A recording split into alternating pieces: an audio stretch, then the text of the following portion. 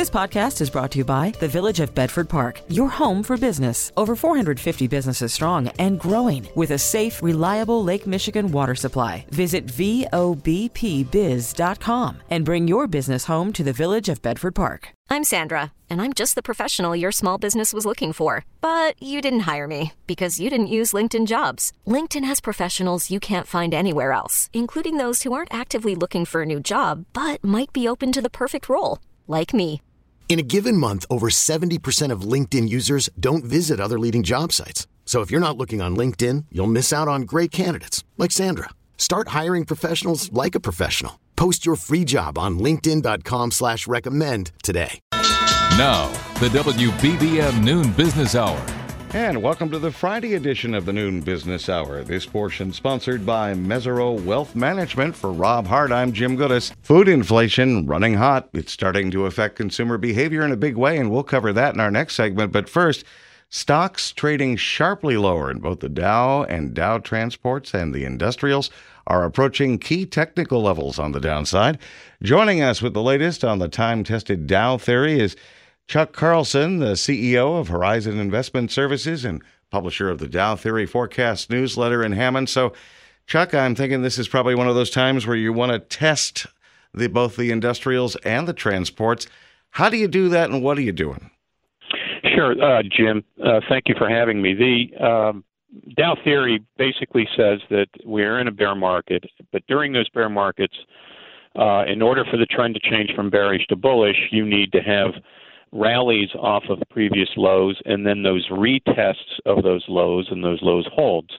We're seeing retests right now on the May 19th lows in the Dow Jones Industrial and Dow Jones Transportation average. And unfortunately, if we closed right now, the Dow Jones Transportation average has gone below that May 19th low. So we'll have to wait and see. The Dow Theory works on closes. But that's an important point to watch, and right now it doesn't look very favorable. The Dow Jones Industrial Average, on the other hand, is still hanging in there above its May 19th low, which is around 31,253. But we're getting awfully close, and this market feels heavy, and my guess is we will close below that. I don't know if it's going to be today, but probably next week. So unfortunately, from a Dow Theory perspective, it looks like these retests are not going to be successful in terms of holding those previous lows. That confirms the bear market and will likely extend the downward trend that we have been seeing in the market this year. And again, a reminder, we're looking at those lows, closing lows from May 19th. The industrials were at 31,253.13. The transports were at 13,439.21. So at this point, as you say, the transport's already there. Industrials could be there before the end of the day, depending on how they both close, and who knows, they could rebound as well. It's sounding as if right now the Dow Theory is not looking very promising, or is it? I mean, is there some hope in what we're seeing in the Dow Theory? Tell me at least maybe if there's some silver lining in this dark cloud. Well, the silver lining would be if the market manages to rally this afternoon and holds those previous lows, and it could. I don't expect it to. Again, it's Friday. We typically don't get those sorts of things happening because traders are a little leery of carrying positions into the weekend, especially during a down market. So, from a Dow Theory perspective, unfortunately, what looked like a little bit of glimmer of hope on this latest rally that we had prior to Thursday and Friday, that hope was kind of dashed here. So we'll have to wait and see how the market responds to those lows for the rest of today. And then once it goes through those lows, is it going to see a significant downdraft following those penetration of those lows? Well, Chuck, with the way the markets are trending right now, with what you're expecting, what's your advice? My advice would be that, patience is probably going to pay off here in terms of waiting, in terms of, allocating a lot of new money to the market. I'm all for buying stocks when they're down, and certainly a lot of stocks have pulled back pretty significantly. But I'm all for kind of putting money into the market when there seems to be some hope of maybe the market bottoming here, and I think that is still too early to be doing that. So, make sure your portfolios are allocated the way you want them to be for your risk profile, and just show some patience here, because I think that patience will pay off in being able to get better entry points. That's Chuck Carlson, the CEO of Horizon Investment Services and publisher of the Dow Theory Forecast newsletter out of Hammond. He's testing those market lows, and we'll see how they go with the industrials and the transports. Coming up, the impact of higher food prices on foot traffic in restaurants and grocery store aisles. Money conversation that pays a big dividend. The WBBM Noon Business Hour continues. Consumers are being forced to change their eating and shopping habits as soaring inflation affects their budgets. And let's get an update from RJ Hottovy, the head of analytical research at foot traffic analysis firm Placer AI here in Chicago. So what's going on with inflation and the effect it's having on our eating and shopping habits? Yeah, if you take a look across the board, I do think inflation, including both gas and food inflation, has had an impact on restaurant visitations, and it's impacting the different categories in different ways. We've seen the QSR category, generally speaking, hold up pretty well, as we've actually seen a bit of trade down. So middle-income consumers looking to stretch their household budgets have traded down to quick-service restaurant chains. At the same time, full-service chains and casual dining chains have actually seen foot traffic declines compared to pre-pandemic levels, largely because of that. That being said, we do see a bifurcation too. Higher-end consumers are continuing to go to full-service restaurants and actually seeing their average ticket up, not just because of inflation, they're spending more there. But generally speaking, we've seen an impact, and it seems to be hitting the restaurant category across the board. Is it simply the fact that people are like, you know what, I don't care. I want dinner out. I want a nice dinner. I'm willing to pay for it. Or are restaurants in some ways finding a way to kind of make their menus kind of less sensitive to inflation by maybe changing them, evolving them, maybe going for higher end items? How's that all working? Yeah, it's a lot of great questions there. What we're seeing is that inflation. I think a lot of restaurant companies they're dealing with a perfect storm right now. You're dealing with not only higher food costs, but we're also still dealing with labor shortages and labor inflation. So that's been hitting them. At the same time, a lot of the rent deferrals that we saw during the pandemic have also gone away. So you've got an inflationary period, not just with food, but across a lot of other categories. And unfortunately, there just really is no other way than having to raise menu prices. We've almost seen across the board most QSR and full-service restaurants have to raise prices in some way. Some of the larger companies that do have scale advantages, we've seen maybe they pull back a bit and hold the line a bit on pricing to drive traffic. At the same time, the higher end restaurants, really have had to raise prices as well. Obviously, their customer base is not as sensitive to price increases, so we've seen some of those players hold up well, but it is having an impact across the board. The interesting thing, too, is if you look at this in comparison to grocery stores have also seen a lot of inflation. But generally speaking, I think there's been a lot of new habits learned during the pandemic, and a lot more consumers are cooking meals at home. And we've actually seen traffic trends at grocery stores hold up relatively well, at least compared to restaurants, even though they've had to pass on prices to consumers as well. So it's interesting the interplay between both restaurants and grocery stores at this point. And are you seeing, RJ, any reduced sensitivity as people unfortunately are getting into the mode of just expecting prices to go higher, maybe getting used to this after we had some, fairly steady inflation numbers for so many years, that people are actually kind of just becoming desensitized to rising prices a bit? Early on, that seemed to be the case. And if you look kind of when we started to see food inflation really start to tick up, and that was about the second half of last year, I would say that most consumers were kind of desensitized to it, even though we were running ahead of historical inflation norms. I think that had been the case. More recently, though, I do think that the combination of volatile stock markets, inflation in other categories such as gas, I think that the combination of all those factors has started to impact consumers. Typically speaking, consumers are generally quick to adjust, and it takes a major shock in the system to change behavior. I think we may be reaching that point, though, with a lot of other changes that are going on in the marketplace right now. And at least it's given a lot of consumers at least another reason to be more restrained when it comes to purchasing. So I'll be interested to see where we go from here. But I think we're at least right now, until we start to see some relief on it, we might start to see, or at least continue to see pressure on overall visitation trends in the category. RJ Hottovy, the head of analytical research at the foot traffic analysis firm Placer AI here in Chicago. Thanks, RJ. Always great to hear from you. Up next, the U.S. government drops a key requirement for international air travelers. International air travelers to the U.S. will no longer have to take a COVID-19 test within a day before boarding their flights. And we'll talk about that significant change with Joe Schwieterman, the professor of public services and director of the Chaddock Institute out of DePaul here in Chicago. So, Joe, when does this change take effect, and what do you think it'll mean for international travel? This does take effect Sunday, so it's going to happen pretty quick, and it comes after intense lobbying by the airlines that, Europe has relaxed its restrictions a while back.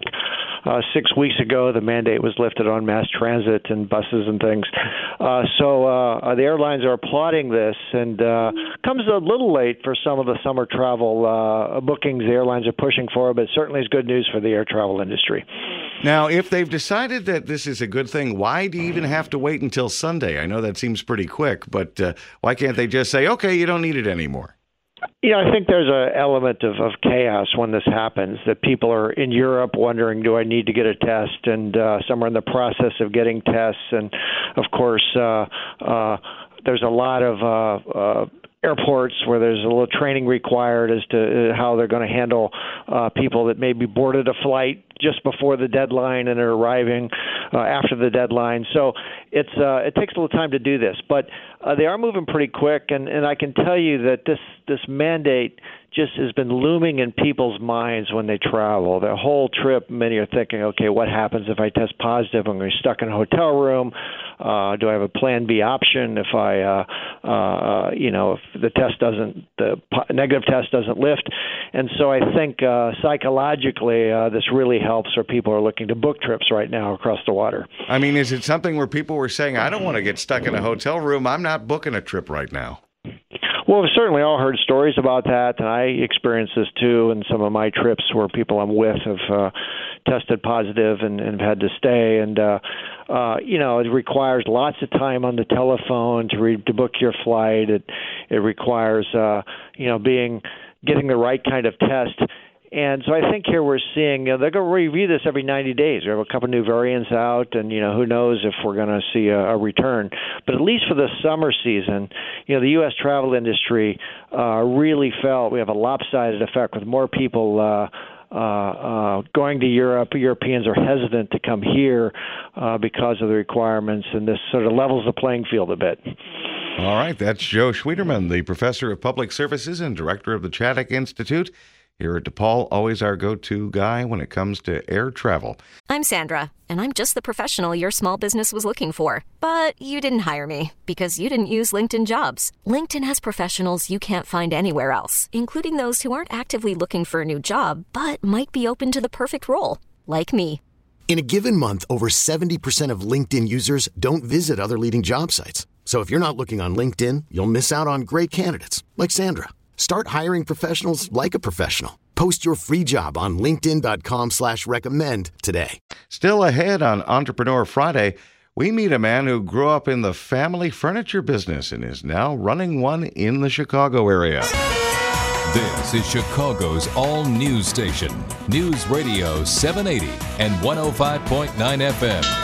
The WBBM Noon Business Hour continues. It's 12:30. Good afternoon. For Rob Hart, I'm Jim Goodis, and these are the top stories on News Radio WBBM. An ambush shooting on the south side this morning leaves a man dead and a woman seriously wounded. The latest gauge of inflation confirms the pain being felt by consumers. On Entrepreneur Friday, a Chicago area family furniture business is now run by a man who grew up in a similar situation in the Northeast. And we'll get a contrarian view of the markets from a longtime observer and analyst. Right now on Wall Street, the Dow is down 731 points, the S&P 500 down 103, and the NASDAQ is down 389 points. Again, clouds moving in could see a shower or thunderstorm this afternoon as we head up to highs between 76 and 80. Right now at O'Hare, under partly sunny skies, it's 76 at 12:31.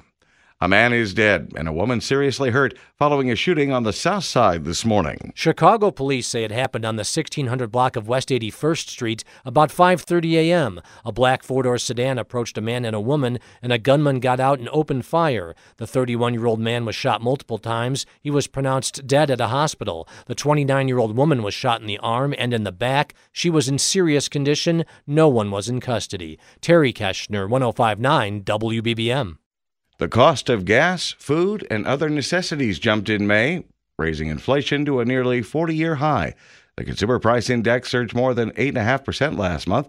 CBS business analyst Jill Schlesinger reports on expected action from the Federal Reserve. When you look at the way that the market looks ahead at what the Fed might do, it looks like the market is expecting a 0.5 point next week, then a 0.5 point in July, and then another 0.5 point in September. The rise in inflation was spurred by a sharp increase in energy prices and a strong hike in housing costs. Loaning useful information each weekday. The WBBM Noon Business Hour continues. Markets are in the red, and we're joined by Jim Welsh, the macro strategist and portfolio manager with Smart Portfolios out of San Diego. And a reminder that Jim's website, macrotides.com. So it's kind of a bit obvious as to why things are happening today on Wall Street, but what's your take on the CPI numbers, the consumer sentiment numbers, and what we should be looking forward to with those and with the other developments we've been seeing on Wall Street? Well, as I noted previously, Jim, and in my June macro tides, which for faithful listeners of the Noon Business Hour, I'd be happy to send a copy of the June macro tides. I went into great detail explaining why it was going to be possible for the CPI to actually tick higher. All they have to do is send me an email at jimwelshmacro@gmail, and I'll be happy to send that out. In April, Jim, 76% of the categories in the CPI were up more than 4%. So it isn't just, there are some obviously big leaders, gas, shelter, airfares went up an awful lot, but it's very, very broad-based. And what that implies is that it's going to be more difficult for the Fed to, if you will, navigate a soft landing and have inflation come down to an acceptable level, not in 2022, sometime next year. So what is your advice moving forward in general terms? I think we've been just talking about this, but again, it's just a good reminder. What's the best approach right now in a market like this, in economic conditions like these? Well, historically, Jim, whenever the Fed shifts from easing to tightening policy, the stock market struggles. And given that we have inflation at a 40-year high, that means they have to lean that much harder and tighten financial conditions in order to slow the economy, which means earnings come down and the market gets under pressure. So this is a theme that I sounded actually last December, and I think it's going to continue. So, for most investors, selling down to a comfort level isn't a bad idea because if the Fed has to go comfortably above the neutral level, which is around 2.5%, the probability of a recession next year will start to increase. The average bear market decline since 1950 is down 36%. So that's the odds that we're facing. And, soft landings, the Fed has succeeded since 1947, 3 out of 14 times. Statistic that I've talked about, that means they've had a success ratio of 21%. And none of us would be happy about a sports team that was winning at a 210 clip. I was just going to say, that's not even a great batting average. Just north of the Mendoza line, right? So let me ask you this. Just perspective-wise, we're talking about history now. How does we've been through inflationary cycles before? Is there anything about this one that makes it so different that it is either more concerning or perhaps more promising? That this is why we're seeing this rise in prices as compared to past inflationary cycles? There are some components that are outside the Fed's reach. So they can raise rates, slow domestic economy, but unless we see improvement in the energy market, which is going to be problematic, obviously the Ukraine war is adding aspects both in terms of energy and food, again, items that are beyond the Fed's reach, supply chain issues, beyond the Fed's reach. So those are the components, Jim, that I've written about that we're going to make the Fed's job more difficult and they were basically going to move forward to get the funds rate to neutral, and then kind of hope that some of these things that are beyond their control start to help as opposed to being a headwind. And I think they're going to continue on that path. Now, Jim, you said you had some information for our listeners, and of course, some people are driving, some people didn't have a chance to write it down. Yep. So tell them again how they can get this important information right now. Jim Welsh, WELSH, macro at Gmail, and I'll send you the June issue of Macro Tides. That's Jim Welsh, who is the macro strategist and portfolio manager at Smart Portfolios in San Diego. And again, you can also check out his website and get some key information, macrotides.com. Up next on Entrepreneur Friday, growing up in a family furniture business and transferring that experience to another family. Discussing the news affecting your money. The WBBM Noon Business Hour continues. It's Entrepreneur Friday, and this afternoon the focus is on a suburban family furniture business that's now run by a man who has personal experience in that same situation. And we welcome Will Harris, the president of Darvin Furniture in Orland Park. So, Will, I imagine, the furniture business is often a family business, and I imagine it's important to come in with that experience if you're going to run a firm like Darvin. But I understand you're going to take your experience and take Darvin to the next level. How are you going to do that? Well, first of all, I think you're right. There's a certain rhythm to this business, and that is where I come from. I'm also a fourth generation furniture retailer. But Darvin is 102 years old, 102 years strong, and we're still expanding. And we're doing that in a variety of ways, including selling online, where we've had approximately a tenfold increase since pre-pandemic. Well, is it something where because it's a family business, maybe it doesn't evolve as quickly as it should? And is that something that you're looking at doing with Darvin to say, hey, we need to keep up with the times, we need to keep up with the technology, we need to not rely, we've had a successful formula, but we've got to look beyond that to keep our success going? Well, one of our competitive advantages, we're actually just one store here at Darvin serving all of Chicagoland, and we can make decisions and improve very, very quickly because we're all under one roof. So just the opposite. We can move very quickly, and I'm also pleased to report that even though we have the family business ethos, we also are an ESOP now. So the retiring generation, that's Marty and Steve, who are still very, very involved here at Darvin, actually sold the business to the employees. So we are also an employee-owned company as well. So what are you looking at? As you are the president of Darvin, what is your game plan moving forward to, Darvin already a great success story, a South suburban store that is servicing the entire Chicago area. That's quite an achievement considering the competition you have out there. What is your plan, Will, to take Darvin to that next step? Well, where we find success is wherever we can improve customer outcomes.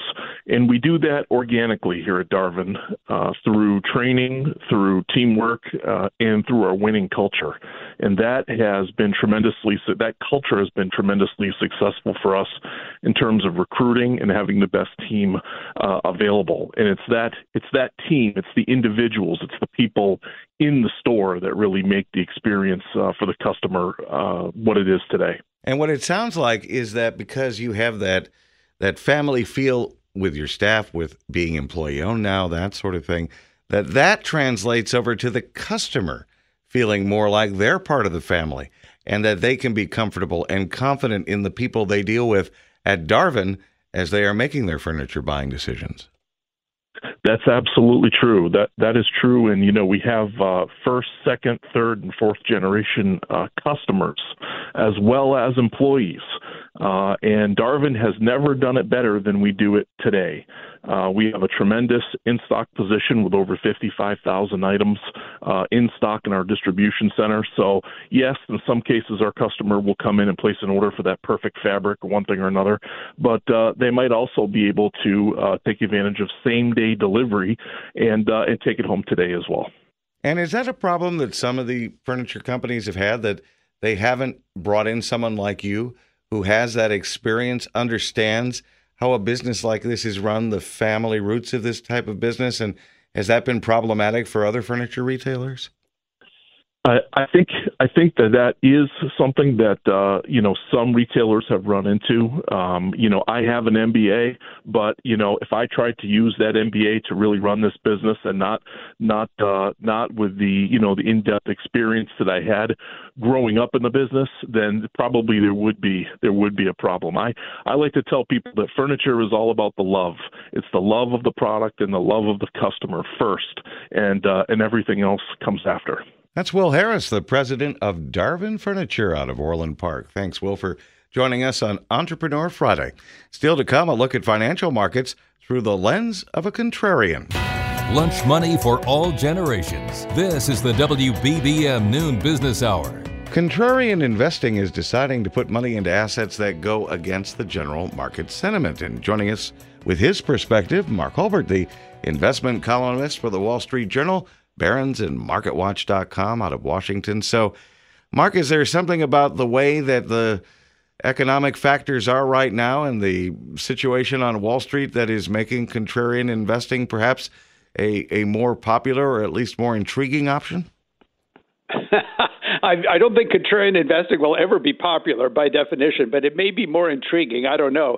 I mean, the worry right now is that everyone claims to be really pessimistic, and there are lots of surveys that make it look like the consumer and the average investor and so forth is pretty glum right now. But what we are showing in some of our daily tracking of sentiment is that the moment the market starts to turn back up, you have a lot of investors jumping back on the bullish bandwagon. In fact, they're eagerly jumping back. They're ready to call the bottom and say that happy days are here again. And that is usually a bad sign from a contrarian point of view. The typical pattern, the typical sentiment picture at a market bottom is that no one believes that it's a bottom. And then, of course, in a contrary sort of way, that ends up being when the market takes off. We're not seeing that yet. We're seeing a lot of pessimism, but it's perhaps only an inch deep rather than the really deep, despairing, pessimism that is the characteristic of a bottom. So what is it about the market right now that does not have people thinking, okay, it's time to be a contrarian investor because it's going to get a lot worse? What is, in an odd sense, giving people at least enough optimism to say, okay, we're not there yet? Well, I think it goes back to the last 10 years, or in fact 12, 13 years back to the global financial crisis, which, of course, was the last one that gave investors that really deep despair. But since then, the drops have been relatively short and the market has recovered particularly quickly. In fact, the memory that was still pretty fresh is what happened after the initial COVID lockdowns caused the market to drop 34% in just 5 or 6 weeks' time. And yet by August and September of 2020, the market was higher than where it was before that bear market started. And that kind of experience gives people the belief that they just hold on long enough and the market will quickly come back. And it's only when they finally throw in the towel on that belief that, at least from a contrarian point of view, you won't see that the final bottom of any decline. But isn't the common wisdom, especially at a time like this, don't throw in the towel because, eventually you will recover, at least if past performance is indicative of potentially future results? No, I couldn't agree with you more. That is the correct advice to give to people. The problem is that their psychology works against them. As one advisor told me the other day, he said that for somebody who really is willing to buy and hold through a bear market is either catatonic or dead. That was the statement that this advisor made. It really goes against every fiber of our psyches to be willing to hold on. So even though we should, most of us do not. All right, that's Mark Hulbert, the investment columnist for the Wall Street Journal, Barron's, and MarketWatch.com out of Washington. Thank you, sir, as always, for your perspective. You'll find past programs and later today a podcast of this hour at WBBMNewsRadio.com and the Odyssey app. We really need new phones. T-Mobile will cover the cost of 4 amazing new iPhone 15s, and each line is only $25 a month. New iPhone 15s? It's better over here. Only at T-Mobile, get 4 iPhone 15s on us and 4 lines for $25 per line per month with eligible trade-in when you switch. Minimum of 4 lines for $25 per line per month with autopay discount using debit or bank account. $5 more per line without autopay, plus taxes and fees. Phone fee at 24 monthly bill credits for well-qualified customers. Contact us before canceling account to continue bill credits or credit stop and balance on required finance agreement due. $35 per line connection charge applies. See T-Mobile.com. Now, with the MLB app, you can get baseball your way. Pick your favorite team, your favorite players, and get customized highlights, stories, and breaking news right on your home feed. Follow the action with Game Day, where 3D replays add another dimension. Plus, notifications can keep you connected to every pitch, every hit, every game. The MLB app. Baseball your way. Download it now for free from the App Store or Google Play. Blackout and other restrictions apply. Major League Baseball trademarks used with permission.